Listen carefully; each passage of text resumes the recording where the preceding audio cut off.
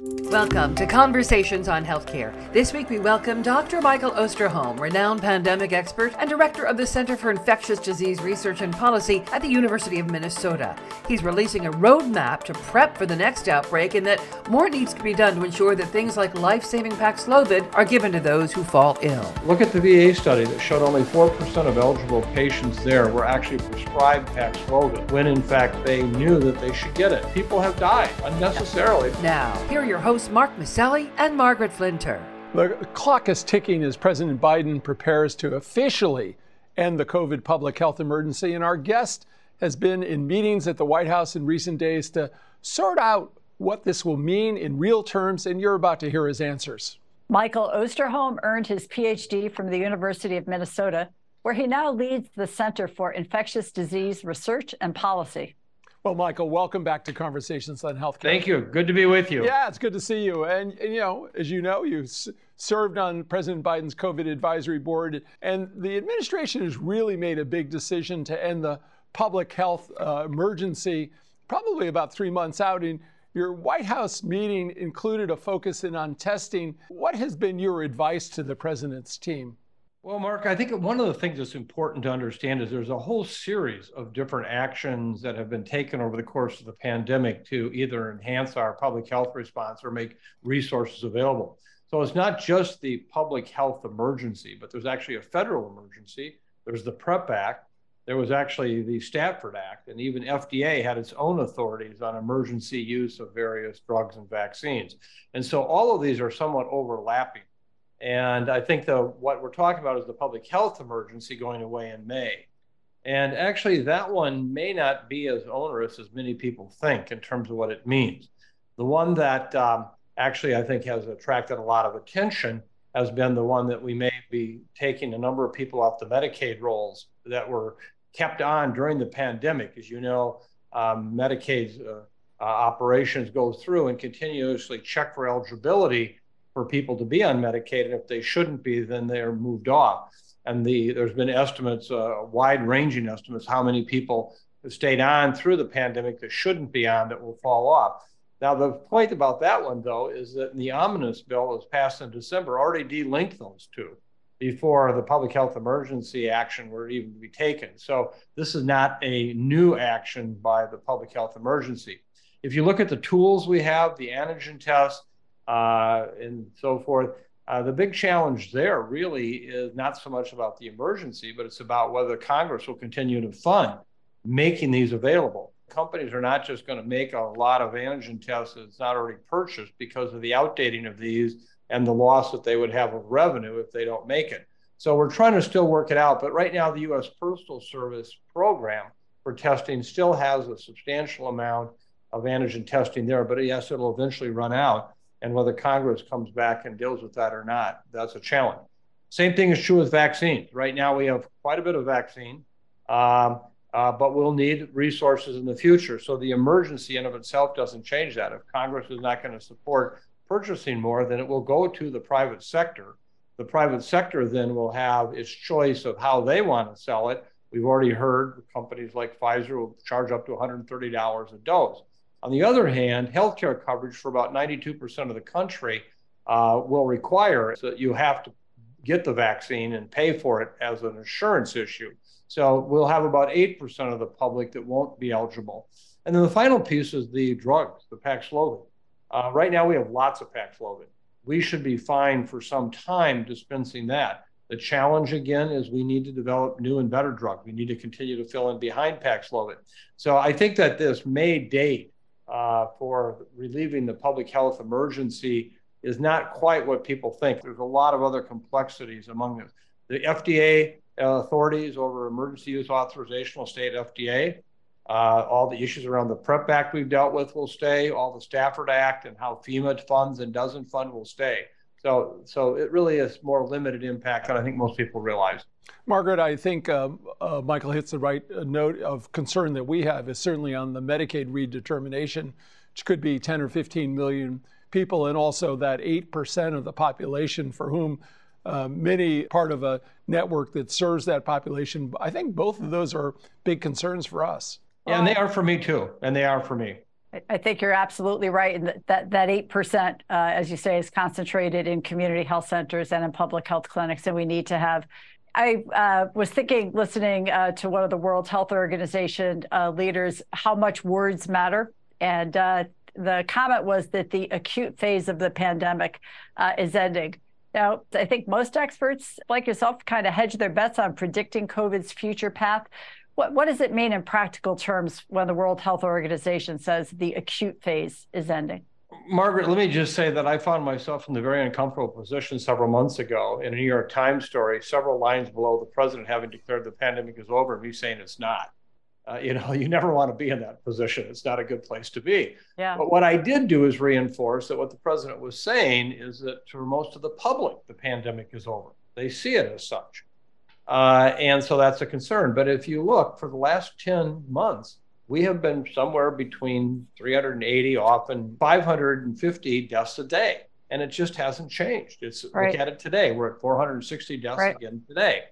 And so we've been in this High Plains plateau of cases for the past year. If you want to get some sense of the importance of that number, just remember that the number one cause of cancer deaths every day in this country is lung cancer, and that's about 350 a day. So, I mean, this is still a very significant impact issue, and yet the public is done with it. When we look at the fact that we have clear and compelling data supporting how effective the bivalent vaccine is among those over age 65 in preventing serious illness, hospitalizations, and deaths. You have a 14 times higher risk of dying from COVID if you're not vaccinated versus having the bivalent, and even 5 times higher risk if you've been vaccinated but didn't get the bivalent. And yet only 40% of the US population over age 65 have gotten the bivalent booster. That is different than, getting the vaccine to the people. It's getting that last inch, getting the vaccine in the arm. And so I think we have a huge challenge yet, and we surely don't know what the virus is going to throw at us next. I would like to think maybe we're in close to an end of a pandemic kind of time, but I don't think that we can say that at all yet.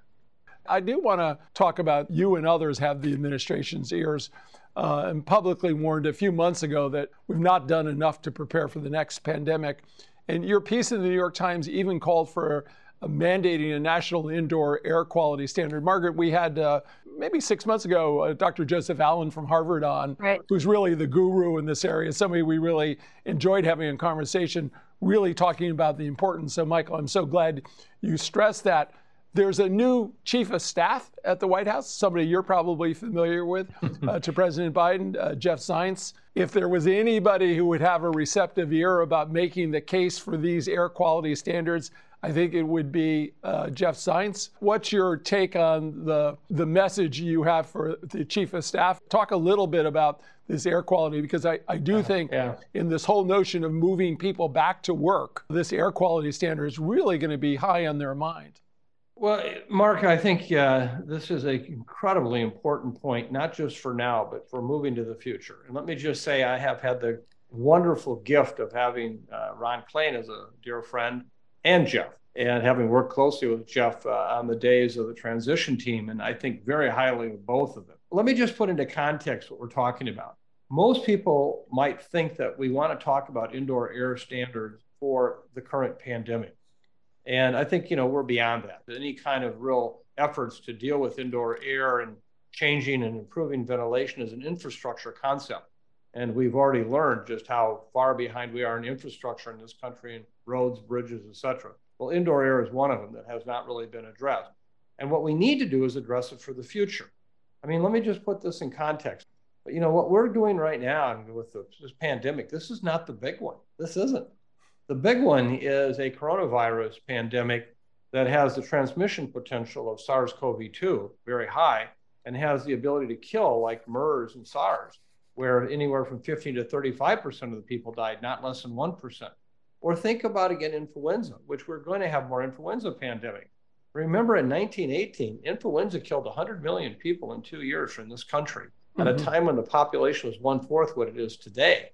And modern medicine wouldn't necessarily save a lot of these people as they died acutely. And so we have to understand that as bad as this has been, we have to be better prepared for the future. And so clearly air quality and how we can reduce the transmission by having better air exchanges, abilities to inactivate viruses, for example, in the air, is an investment that is so, so important. This is one of those ones, you know, when I was a young kid growing up, there was an old commercial on TV, the oil frame commercial that said, you can pay me now or you pay me later. Mm-hmm. And, you know, we're going to experience that. So we have to keep pushing this. And I know the administration is obviously very sensitive to infrastructure. They have been. But now, how do we help buildings be healthier? How do we help transportation be healthier that way? And we have a lot of work yet to do around that. Well, we couldn't agree with you more. And I think even in the setting of healthcare, from the perspective of primary care, the standards and the requirements for facilities, they're just not strong enough. You have a negative air pressure room in a facility. Yeah. What good does that do you if you end up in the wrong room and find out what the patient's issues are? So thank you so much for shedding light on that. I want to talk to an issue that's, you know, part promising and part concerning. A new interferon drug in development that is reported to cut in half of COVID patients' odds of hospitalization. But you've already sounded the alarm that we're not even getting Paxlovid to enough patients who need it, and still have, as you said, somewhere around 450 Americans dying each day. Even if the FDA approves new drug treatments, we're going to have this issue of making sure they get to the patients who need them. And I guess my question to you is from talking to all of your colleagues, is it prescribers not really being serious about the recommendation and the prescribing, or is it patients saying, no, don't want it? What are you hearing? Well, Margaret, again, you framed a very, very important issue.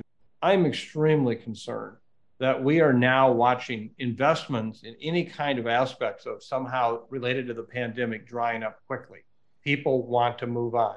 And we're watching companies right now that have potentially very, very important new products to bring to market that are shelving them because there's no financial model for them. If the government doesn't buy it and give you a guaranteed price on it, financially, it just isn't worth their while to do it because you have to wait till the next pandemic or will the consumer use it? We're missing golden opportunities there to bring forward new technologies, and we need to have that, and we don't. The second thing is even if you have that technology, the question is, how does it get used? Just as you pointed out, the Paxlovid experience has been, frankly, a disaster from my perspective. Look at the VA study that showed only 4% of eligible patients there were actually prescribed Paxlovid, when in fact they knew that they should get it. I was actually involved where several of my friends and colleagues who were VA patients who developed COVID, who had all the risk factors for needing the drug, but were turned down. And it turned out that the VA had sent out a statement that was used by the nurse line to say, you only need Paxlovid if you're in the hospital and severely ill, which is already way too late and you're not eligible anymore. It was a mistake. And we have seen so much misinformation. There's the information about Paxlovid rebounds. Well, there's been several studies now that show rebounds are common, whether they're Paxlovid related or not. And so I think that we have challenges about information systems to physicians so that they can have a better sense of what they can do. And the data are clear and compelling. Paxlovid will reduce serious illness, hospitalizations, and deaths.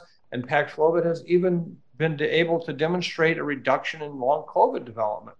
So I think we have to go back and look at how do we communicate this information? How does every practitioner out there know and understand? So I led a delegation last summer to Cuba to look at their COVID vaccines. They actually have unique technology, conjugated vaccine that is really quite exciting. And so I have not yet had COVID, and I wear faithfully with my N95. But I contacted my primary care doctor's office and said, could I get a script for Paxlovid now? I won't take it unless I actually have a lateral flow positive test while I'm in Cuba. And they said, no, we can't. But if you send us a picture online of your test result while you're in Cuba, we'll email you a script. And I said, well, that's going to do no good. There is no Paxlovid in Cuba. Well, that's all we can do. Well, I finally had to go through the healthcare system myself, knowing who I am, and actually was able to get through to the person that could say, well, I'll write you one, okay? But the average citizen would have been prevented from getting that. Right. And that's what we have to address. That's just wrong. And people have died unnecessarily because they were unable to get Paxlovid when they could have and should have gotten it. As you know, you've been working on a roadmap for a better coronavirus, so important. I'm wondering, as you think about the vaccine, will we get a vaccine that prevents infection. Where do we stand on all of that? And maybe give us a preview of what we can expect from the report that you're about to release soon. Well, thank you, Mark. And it is a year-long project which involved more than 60 of the world's leading experts on all aspects of coronaviruses, vaccines, immunology, et cetera. And this roadmap, like the one we did for influenza, is extremely detailed. It's over 70 pages long, and it gets down to measurable outcomes, when we should have achieved these outcomes, by what date, and everything from something as simple as what is a correlate of protection for a coronavirus vaccine to what do we know or not know.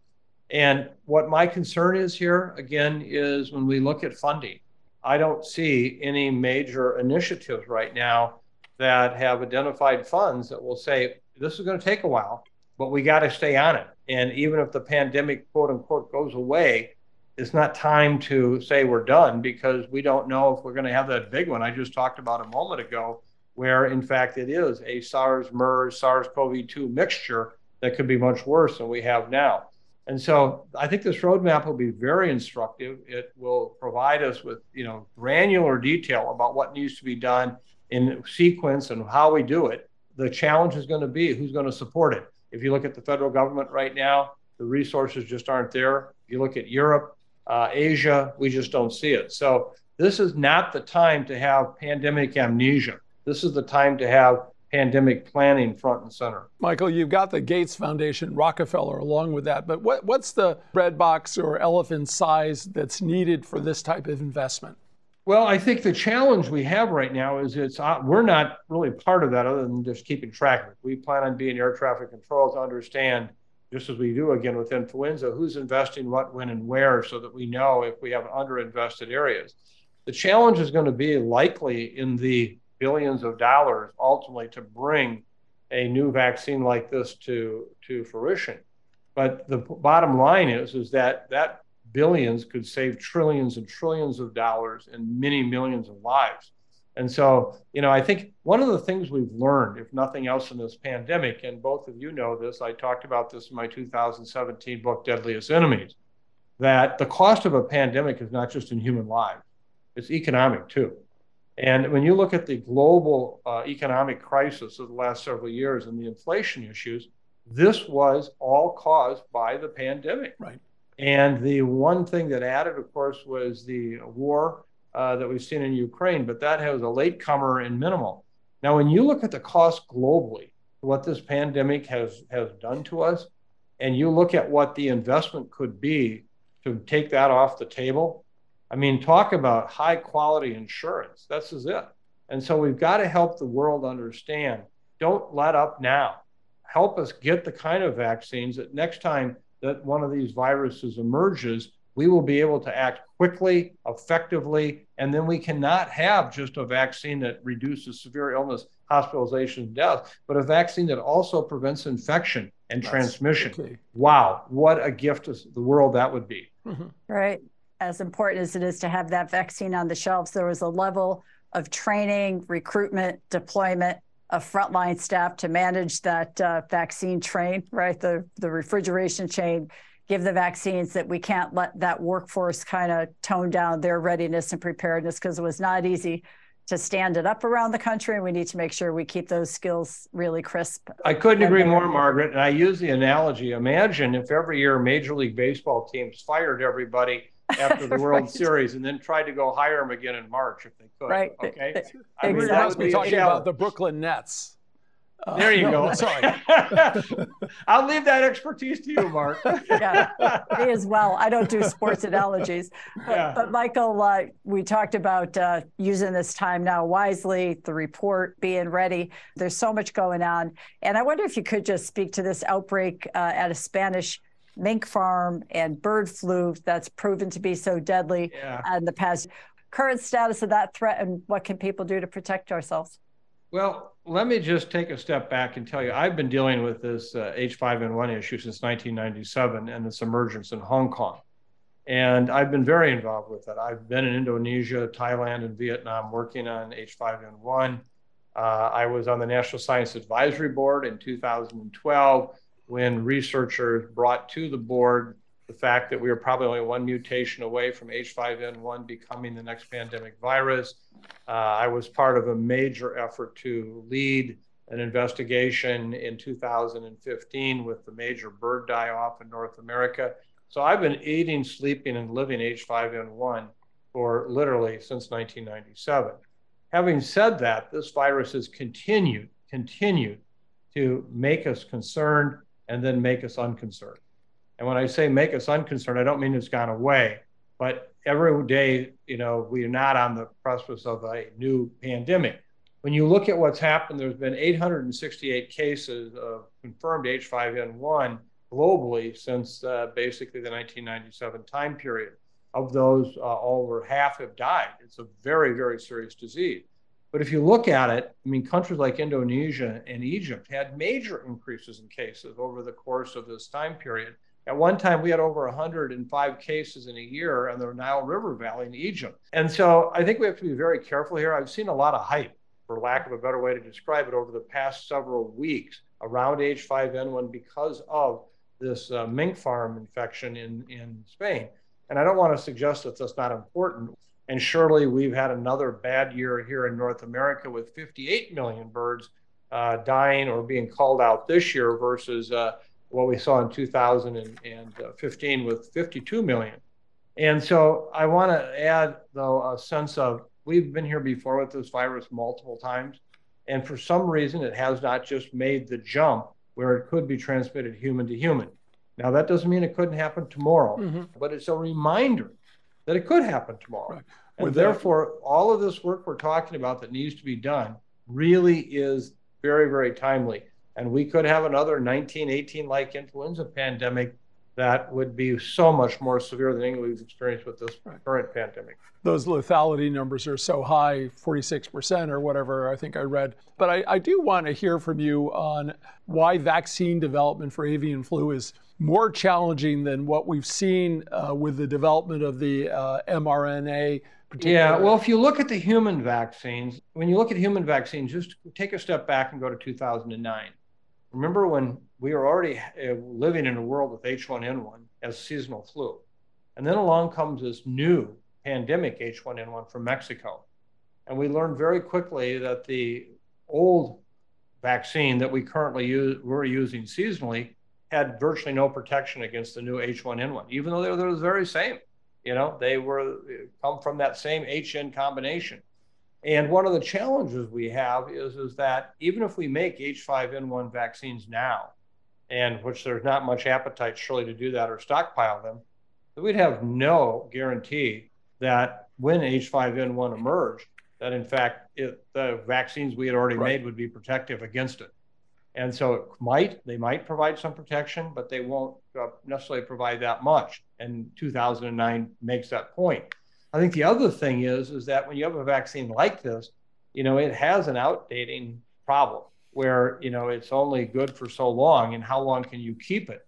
And so, buying 5-10 million doses of the vaccine may seem like a wise idea for at least the early part of the pandemic, but 5 to 10 million doesn't get you very far in a population of 8 billion.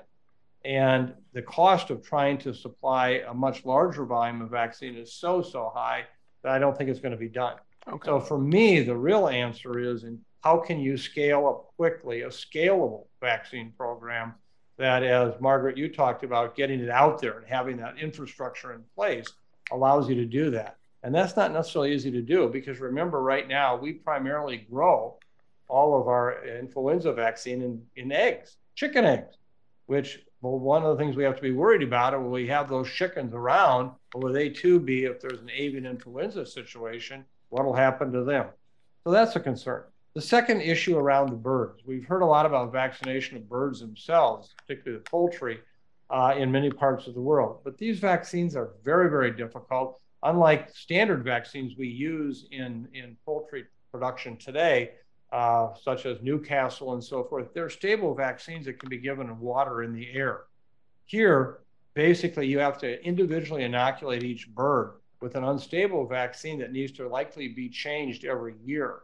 And there are 9 billion broilers, the chickens we eat, produced in the United States every year. You know what that means to try to hand vaccinate each one of those? And so it's not as practical as some of the recent media reports suggest. Let's just vaccinate the animals.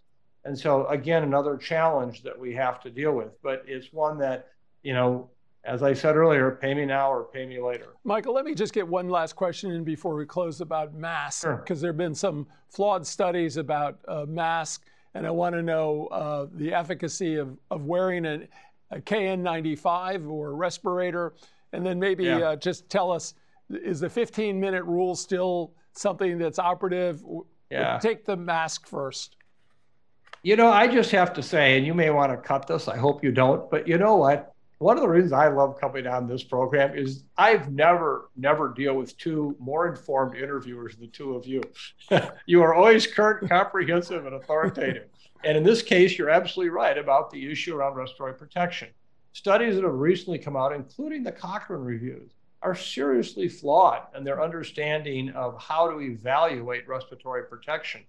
Suffice it to say, from the occupational area, there is no question that we've already answered the question about, do you need to have that fit and filtration combination to keep out aerosols? And we've learned, unfortunately, through this pandemic, the absolute importance of aerosol transmission with this virus. Yeah. So yes, you do need to have that. And, one of the ideals is to have everybody face fitted, but we don't even need to do that. We can get quite good protection with fit. Remember, procedure masks leak all over because there's nothing that's tight around the face.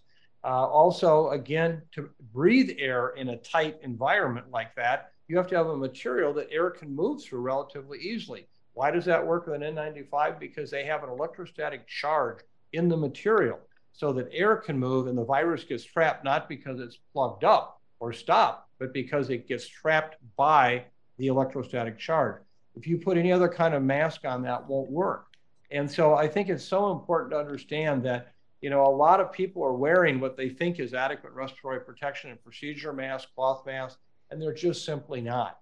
And I find it really very challenging because they think they're doing the right thing, and yet they're still just as vulnerable. The 15-minute issue, Mark, that worked earlier with the previous strains of or variants of the virus. But as we've got these much more highly infectious variants, what we've just seen in China in the last 2 months has been transmission that puts us on the upper end of measles transmission.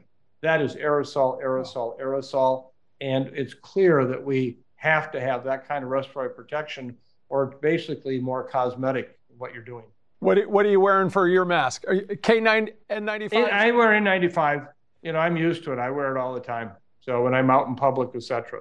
Well, Michael, you just gave us a whole lot to think about, and perhaps get you back for another visit soon with those last comments. But we want to thank you so much for this return visit to our program. We always appreciate your insights and your information. And thank you to our audience for being here. There's more online about conversations on healthcare, including a way to sign up for email updates. The web address is chcradio.com.